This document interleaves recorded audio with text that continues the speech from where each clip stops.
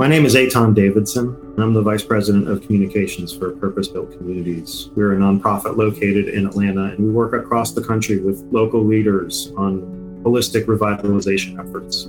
Today, I am speaking with Deborah Edelson, who is the Executive Director of the Grove Park Foundation. The Grove Park Foundation is what we call a community quarterback that works with partners and residents in a cross-sectoral fashion to bring investments on a large scale into a neighborhood. The purpose of doing that is to make the neighborhood into a platform that is going to enable people to live their best lives at their fullest potential.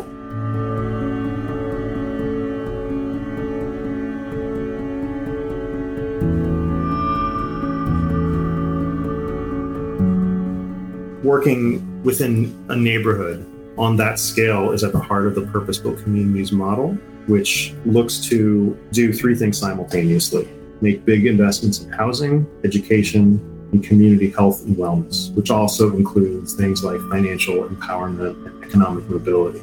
And so the role of a community quarterback is a complex one. It is a unique one. And in the age of COVID, during this pandemic, our community quarterbacks have found them in a very unique position where they've had to rethink their role while still doing the long-term work of helping bring health into a neighborhood.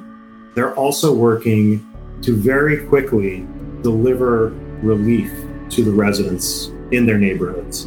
And the Grove Park neighborhood is unfortunately one of the most vulnerable. We're really excited that Deborah's got the time to spend with us today and to tell us a little bit about what things look like in Grove Park right now during this really tumultuous time.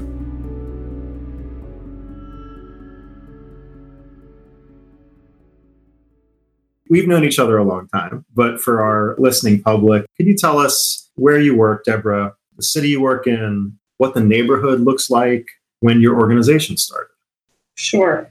So my name is Deborah Edelson, and I'm the Executive Director of the Grove Park Foundation. And Grove Park is a community on the west side of Atlanta. It was originally founded as a white middle-class community. It is now a very poor and disadvantaged African-American Black community.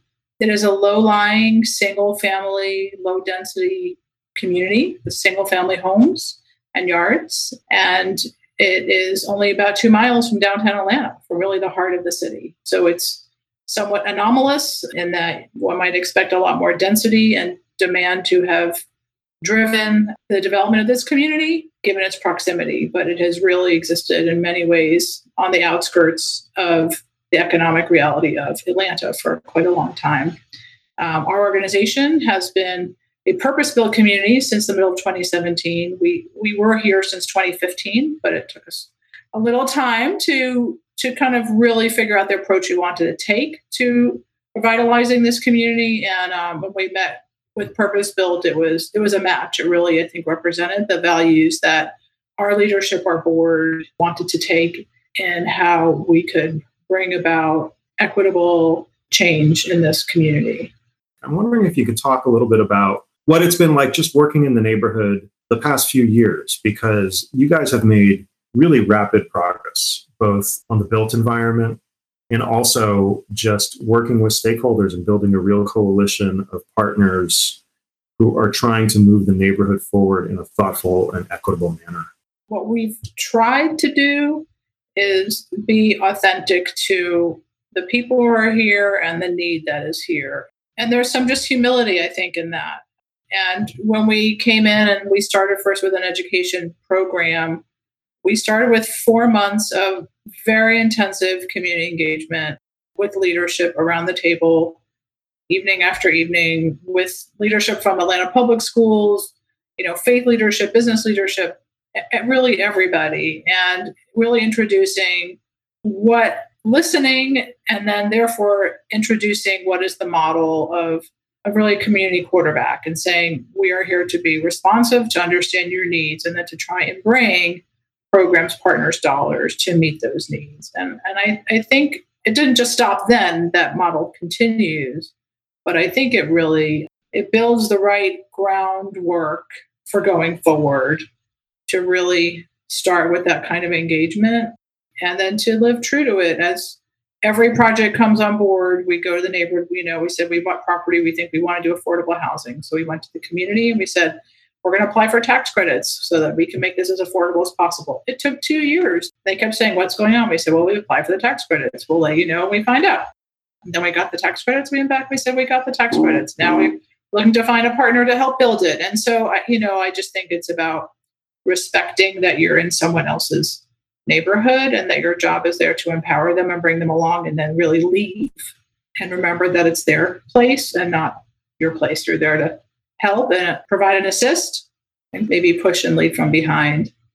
I've been following your efforts since almost the beginning, that period that you're talking about, starting with an education program. And, I know what you didn't talk about in that answer is that it wasn't always smooth sailing. You had to have really difficult conversations with people. I'm wondering if you can talk about a little bit what it was like working through issues that people really care about, are very close to their heart, and how that might have built trust and gave you that platform, that foundation of trust to work from.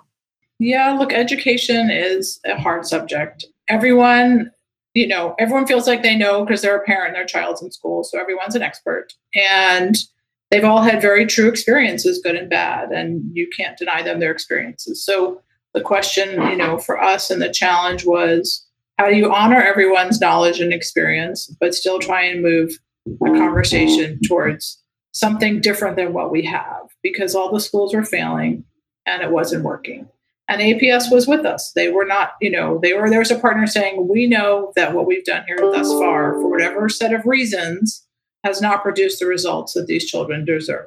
So how do we do something different that still respects that this is a public school system, but brings better results? And so there was very clear, like you said, from the trust perspective, some parents were like, do not bring a charter school here. I don't trust charter schools.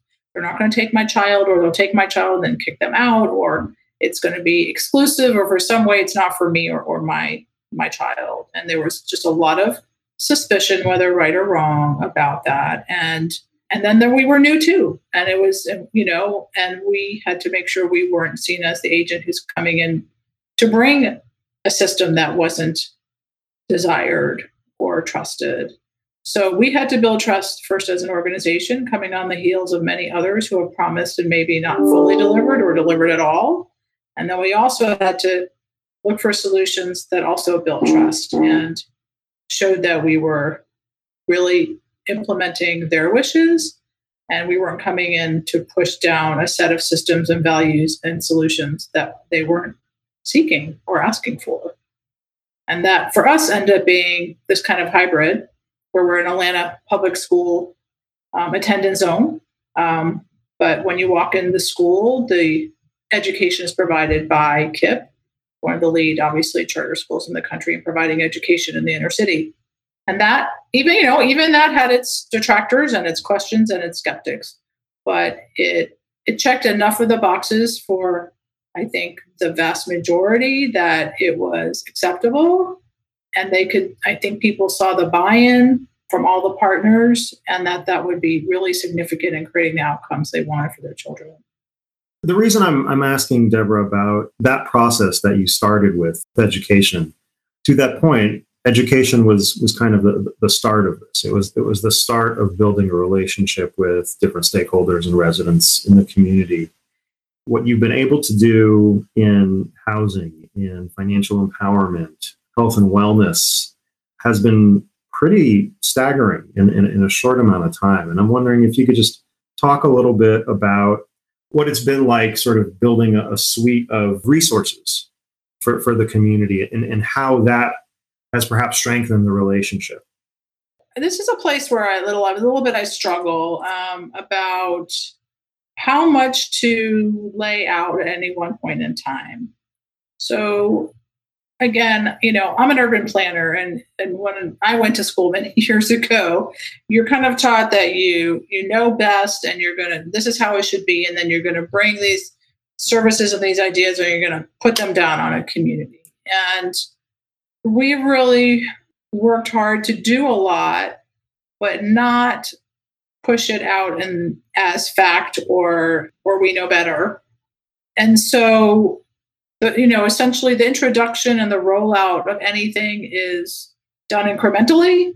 Instead of saying, here's a vision next 5 years that we think you should do Grove Park, that would imply that it would more than imply. It would say, we know better, right, than you about what's needed in your community. And so there were some things we started with very intentionally and quietly. We bought land, and that land we knew would be critical for whether it was to build a school or build housing or many other things that this community needed. We knew that that was going to be literally a foundational and anchoring piece of investment.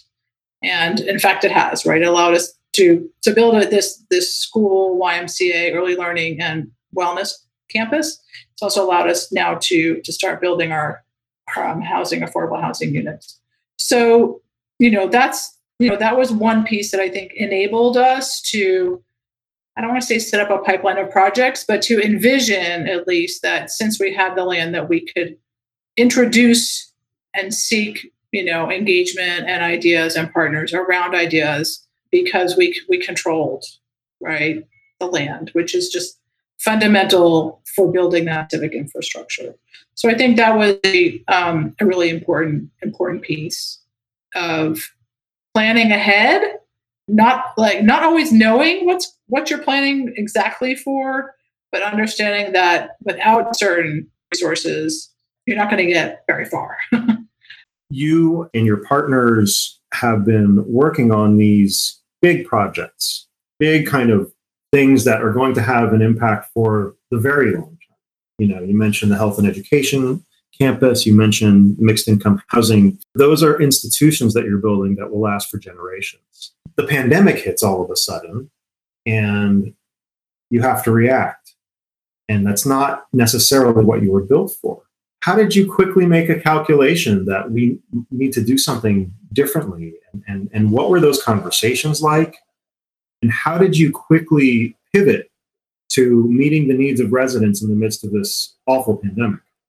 So I do think that how we do what we do, really being the community quarterback model, the purpose-built model, does put you in a position where you are knowledgeable and engaged with the community such that you understand the landscape. And why that's important is because when crisis hits, you have to have the ability to kind of do that assessment of the landscape. So this is the trauma. So here it's 75% of the people we believe lost their jobs because Grove Park is really, the residents work in the service industry, and we all know service jobs disappeared. So one is you have to be able to kind of have enough of a high enough level and set of relationships that you can survey what the crisis is.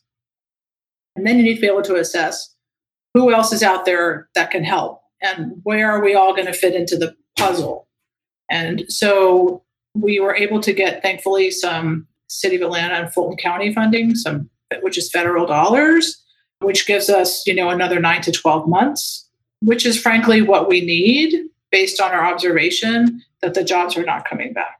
And that, and if the jobs aren't coming back, then the rent utilities are still going to need to be paid, or they're going to be evicted, or effectively live without power or without water, and essentially be living in homes, but but in very, very deteriorated and conditions. So it was a journey, but it actually was kind of not a long journey. It seems like all the right forces kind of came together to lead us into this space. And now we are deeply committed to this space, trying to build our capacity and trying also to not just see this as an unrelated piece of our work. So pay someone's rent utilities, we're not walking away from them. Then how do we refer them to other pieces and parts and partners where they need additional assistance? And more importantly, we have a financial capability program. And since clearly, folks have been living here close to the brink of disaster, we are encouraging and referring all of them into the financial capability program, which is free, to try and see this as it's not just COVID relief, but it's recovery. And we can't recover unless we're going to have more skills, access to jobs, better credit, record expungement, a whole bunch of these pieces that will build the capacity for these residents long-term and their access to better jobs and a more stable set of circumstances. So It's also just seeing this as a pipeline, frankly, to build more capacity and skills for these residents. How has it been received, and what is the mood in the community? Are there any particular stories or anecdotes that are kind of sticking with you? Maybe things that keep you up at night, or maybe things that motivate you to keep working harder? You probably understand that this is kind of anomalous. This is really direct service work that we frankly didn't anticipate getting into. The quarterback role is, at least traditionally, right, a little higher level. And so while we, of course, engage with people and know them and see the circumstances we live and we go in their homes, I would say that there's, at least for me, who's really paying these bills, when you are given access to see that someone already has a $2,000 backwater bill before COVID, you really understand the level of poverty that people are living in. This is just kind of like the final straw, that'll push people over the edge. But when you're living on minimum wage in these service jobs, what has just become very real to me as I pay bill after bill after bill is that this is the structural racism. These are the systemic inequities. And minimum wage is not humane. We need livable wage. And minimum wage is a death sentence for poverty, for dire poverty, where what we see is that families are paying the rent bill one month, the water bill another month, the power bill another month. And they're all on payment plans already, long before COVID came along. And so it's a window in a very personal way into people's struggles. And we have two staff who have been doing this. And I can tell you that it's taken an emotional toll on both of them, talking to people in these times where they're frightened.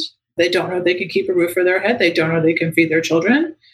So while we were still working with these people, we're in a more intimate conversation and space with them. And yes, it does keep me up at night. And yes, it absolutely gets into your gut, because I take for granted that I can pay my bills and then I'm not going to lose my roof.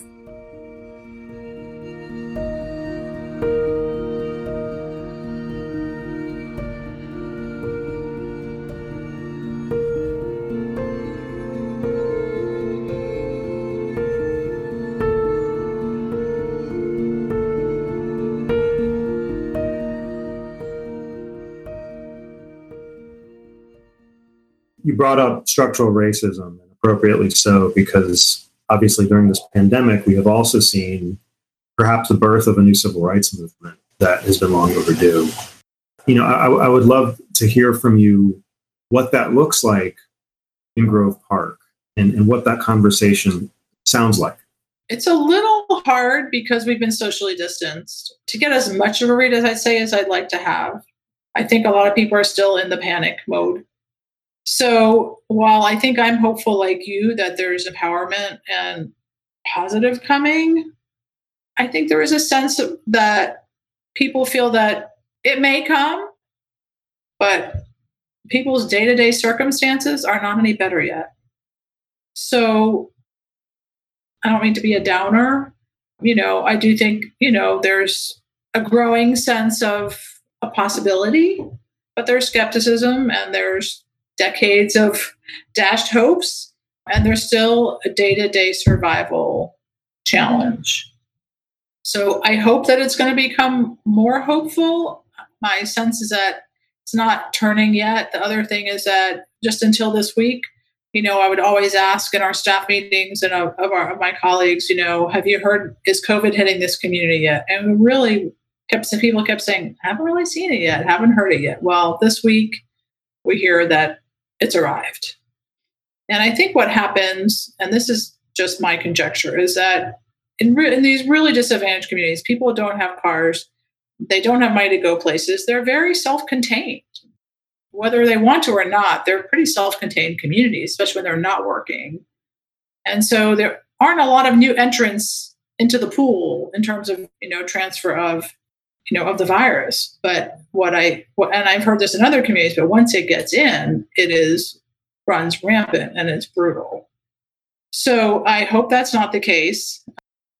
But that was the news I heard this week. And so I am fearful that the worst is yet to come on a few fronts.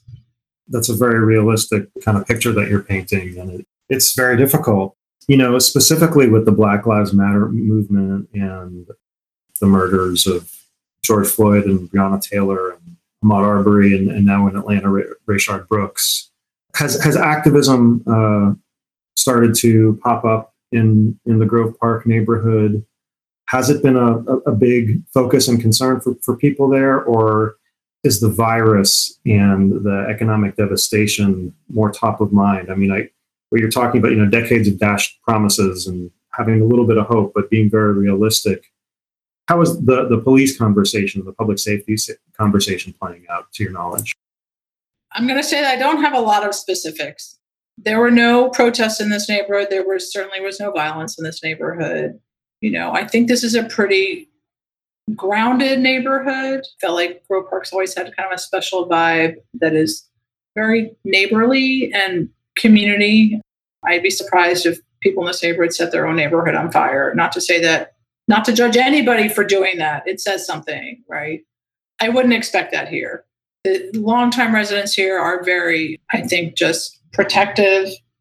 In terms of the police, I don't see a relationship of any worth between the community and the police. There's a constant rotation in Zone 1. Every neighborhood meeting we go to, I'm the new commander, I'm the new lieutenant. Every 2-3 months it turns over. So unfortunately, there isn't what you'd like, which is a kind of a sense of familiarity over time. I don't know that it's any better or worse right now. This is a zone where, the police only come when there's a shooting or something of that magnitude. So I don't know that much has changed, really. But I also am going to say again that I feel a little disconnected and just not seeing people eye to eye for 4 months now. The conversations are just a little more stilted, and you get on the phone, and a lot of people, it's just not a phone conversation often. I don't even see a whole lot of signs in the yard. I don't think that's because people don't believe, and in their deepest, hearts. I think to the core of your question, economic realities, Maslow's hierarchy reigns, really. To that point, I think it's long overdue that as a country we're talking about systemic racism. Obviously terrible that these tragedies have brought us to this point, but there does seem to be a growing awareness. My sense of your organization is that sense of pursuing justice has been there from the beginning. And I'm wondering if you can talk a little bit about that, how racial equity and racial justice have driven your organization, driven you personally. If you want to share anything from your personal story as to why you are engaged in racial justice work, if you would call it that. I was raised in DC, at least until I was 12. But my memories are of being on, the mall and holding candles and vigils with my parents, mostly with my mother, whether it was, for all kinds of things that we were protesting for in the 60s and 70s. So I think there's a social justice, that kind of runs in the veins of my family. We all work in nonprofit and government, and that's, I think, just the space that I was weaned on, right? When we moved from DC proper out to 70s, so we were white flight. Ironically, the house we bought, and I think because it was the cheapest house in the neighborhood, was next to about the only Black family in the neighborhood. And I grew up playing with my friend Melanie, my next door neighbor, young Black girl who was my age, and was very colorblind to that, until some of my friends started asking, who's that girl you play with, right? And then again, you don't have any language for this, and certainly not in the 70s where we didn't have media and we weren't all just as savvy about the world. And then I started to just pick up on the nuances of the question, how was it asked and how my answers were perceived. So that was just kind of like my earliest experiences kind of being perplexed, right? Like I was in her house, she was in my house. What was the difference? We look different. Well, so what? We're all different, right? So that was just, I think those are the kind of the formative years that really shape your value system. Subsequently, I've lived lots of places, both overseas and and in New York, and where it's just a more integrated color scheme of people. Atlanta's quite segregated, and I've worked in housing, I've worked in economic development in a lot of these places. It just doesn't make sense that if you're born, that the accent of your birth and your zip code should determine whether you can live to your full potential or not. In Atlanta, in this area, if you're born in 30318, which is our zip code, your life expectancy is 12 years less than those who are 2 miles north of you. And that just makes me angry. Like, it's just not right, right? It's just not right. Why should you be born so disadvantaged and not have access to healthy food and pharmacies and banks and all the things that you need? We're not providing. Our society is not providing at the most fundamental level to allow our residents to thrive, to allow children's brains to develop in the early years, to give them a ladder to opportunity. Our system is broken, and it's eating itself, because the cost of mitigating that later, if you can, always exceeds the cost of investing up front if we were smart and we invested in the early years. And so it's not a smart economic decision. It's certainly not a fair social and system. It is biased, and it literally eats its young. I mean, we're not in a sustainable place that can, Atlanta can rise only so far if it's going to leave half of its residents behind, earning less than $25,000. That will have an impact on the ultimate trajectory of, even with highfalutin business, if we can't start to close those income gaps. We have Atlanta's the second, I think, largest income gap in the country in terms of major cities. We have to close that gap, and there is no other way other than investing in this social infrastructure of our communities. So I am absolutely committed to it. And I just hope that we can bring in more partners and more dollars and more businesses, because it'll produce better results for them. If nothing else, selfishly, you'll have better qualified people, to hire and everything else. So that's kind of my story. And I guess what I see, and the people who are on our board and the people who work in our staff could all make more money. Everyone could do other things. We're all driven by that deep sense of social justice and trying to start to, even out the inequities. So you touched on this in that answer, but I'll ask it a slightly different way. Is the neighborhood the unit of change? And if so, why? I think it's the right scale for it, certainly, because it is about humans, right? And if we go to a higher level of scale, it's not about units, it's about numbers, right? And you think about either any business or even a lot of really large nonprofits. What are the metrics? Right? I'm not saying we don't have to have metrics, but it's about humans, And if we're just calling them metrics, we're not really going to effectuate the change that's needed. And if you scale up to, anything else, any other larger unit, resources will get to some, but it's not going to get to the ones who need it the most, frankly, because the ones who need it the most are hard to get to. They may not have technology. They are not available during the day when the job training classes are. They have to, when they get home in the evening, or maybe they work crazy shift hours. And then when they're home, they have to, figure out how to get the groceries and do the laundry and take care of their children and get to the doctor. And if you just say, look, there's a job training program, 10 miles away, go take a bus, it's not going to happen. And so to really reach those in the most need, work has to be done close to the ground. And so I would say, yes, neighborhood level is the way to do it, both because it's because you interface with humans, but also because at that scale, you can also hear and see the values and the cohesion and frankly, the discord also. Where is the discord and why is there discord? And that also is part of responding in a way that is authentic to the place.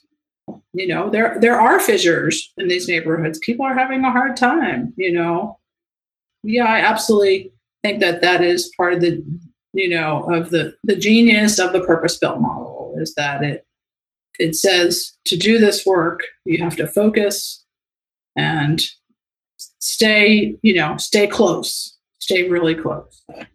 Yeah, I appreciate that. And, I'm thinking about what the future is going to look like in Grove Park. And obviously this predicting the future is not a good business to be in. So I'm not going to ask you to do that. But I will ask, what are your hopes for coming out of this pandemic, given your role, your partner's roles in this community? What are your hopes in terms of relief, recovery, and ultimately resilience for Grove Park? I think that the relief work, and in my optimism, would naturally, seamlessly yield into recovery work, which really looks like financial capability. It's economic mobility and understanding that, for the big partners, the big funders, the big business, people who make the rules, right? That not funding the social change and the needs at this level is going to result in what we have now, an utter disaster, right? Where people are just living at the edge of economic disaster, health disaster.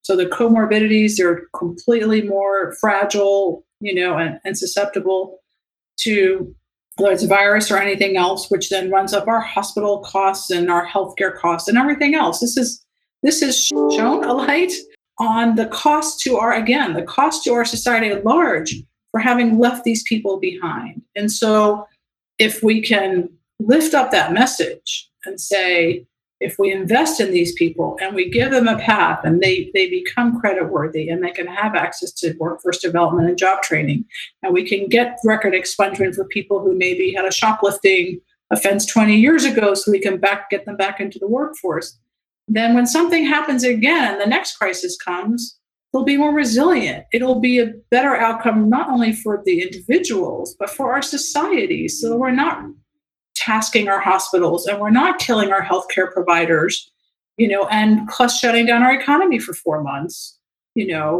So I hope that what we're doing is we're connecting kind of up and down the causality. I don't know if that's really the right word I want to say, but the social determinants of health are also the social determinants for bigger city, state, national, economic health as well. So I hope we're connecting those dots in terms of and then more specifically, for the funding we've received for this COVID relief, I hope it's going to organically evolve into support for, again, those job training, the financial literacy and all those things. I hope that the funders are going to come along and see that is the natural extension of this work, is to build people's financial capability and resilience so that we're not in this bucket again. This is probably my last question. What you just described in terms of the obstacles that people face every day in Grove Park, in terms of record expungement, lack of transportation, all of those things kind of piled up that make racial inequities, the systemic racism. You just articulated how they impact everyday lives. The Black Lives Matter movement, and it's rapidly gaining support among the public, has obviously it's starting with how police interact with Black and brown communities. But I think and we all know in this work that what needs to be done is much bigger than just policing. So what are your hopes for where we can take this moment in terms of building racial equity in a more holistic way? Well, just to get back to the policing, a little bit, the police can't do everything. I mean, and I'm not, exonerating anybody for any behavior, but they can't be the social workers and, the drug counselors, and foster parents and everything else. Unfortunately, that occurs in a lot of disadvantaged communities where there's a lot of social, emotional, behavioral needs, a lot of trauma. We as a society need to fund those social challenges and accept that we have created them and not think they're just going to go away because we don't want to look at them. We have to create social justice, in our judicial system and not put people in jail because they have mental health issues because we don't know what else to do with them. And the homeless, because we don't know what to do with them. So we put them in jail. We have, my hope is that we will start to unwind. We've kind of thrown all these things into a knot. I hope we'll start to disentangle that knot and start to say, there's a whole series of social, emotional, behavioral, mental health issues, community, family issues that need to be addressed each in their own appropriate space. And that's not called the police department.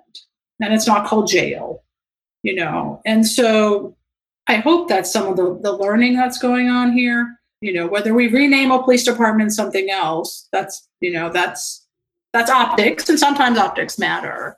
But we have to do the hard work as a city and a state and a federal government that recognizes that there are humans, whether poor or rich or black or white, but certainly if they're of color and poor, that are going to have higher incidences because they're disadvantaged, because their school are failing, because they don't see the promise of life ahead of them, that these become traumatized and behaviors that can be addressed productively instead of punitively. So that's my wish. That's my hope, is that we can see people for each of their promise, each of their potential, each of their opportunity.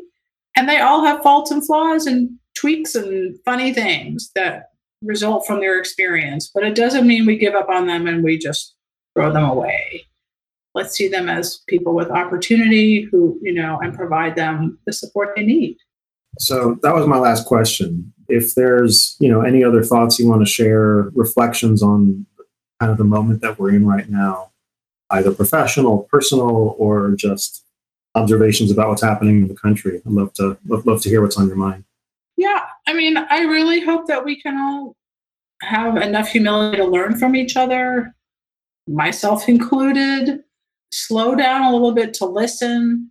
A lot of people are in a lot of stress. It's come out at in every way, with partners, with board members, with residents. People are reacting. They're a little bit on a short fuse because everyone's stressed. Everyone's living through a really painful time. And so I think it's a time of giving grace, being patient, listening, and learning. And I just hope that we'll all do that and allow ourselves to think outside our box, and whatever sphere we're in, allow ourselves to think a little differently. I think that's a space where we are. And of course, engage. Vote, fill out your census, engage, right? Speak, engage, make sure you're empowered to your needs.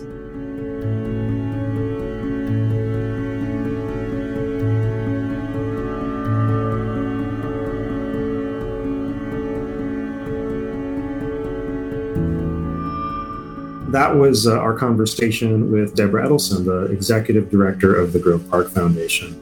It's rough out there, folks. The challenges that families and children and individuals are facing, particularly in the Black community, across cities in America, they can't really be minimized.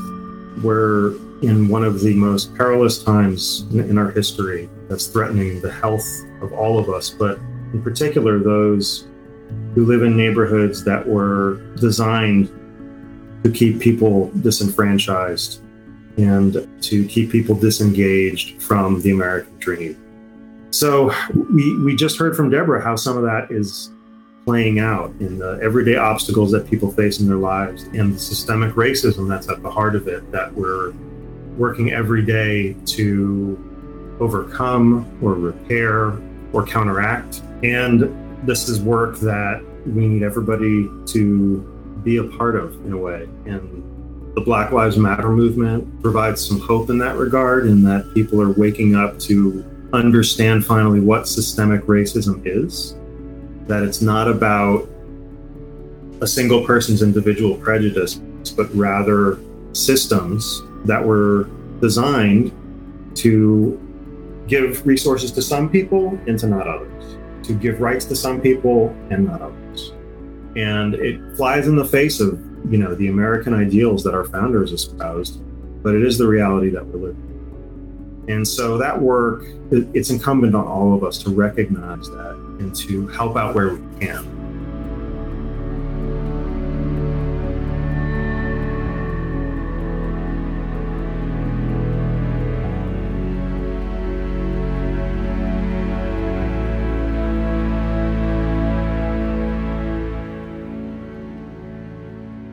If you want to find out more about the Grove Park Foundation and all of the other network members that are part of Purpose-Built Communities, you can visit us on our website, purposebuiltcommunities.org, O-R-G. You can follow us on Facebook or Twitter or LinkedIn.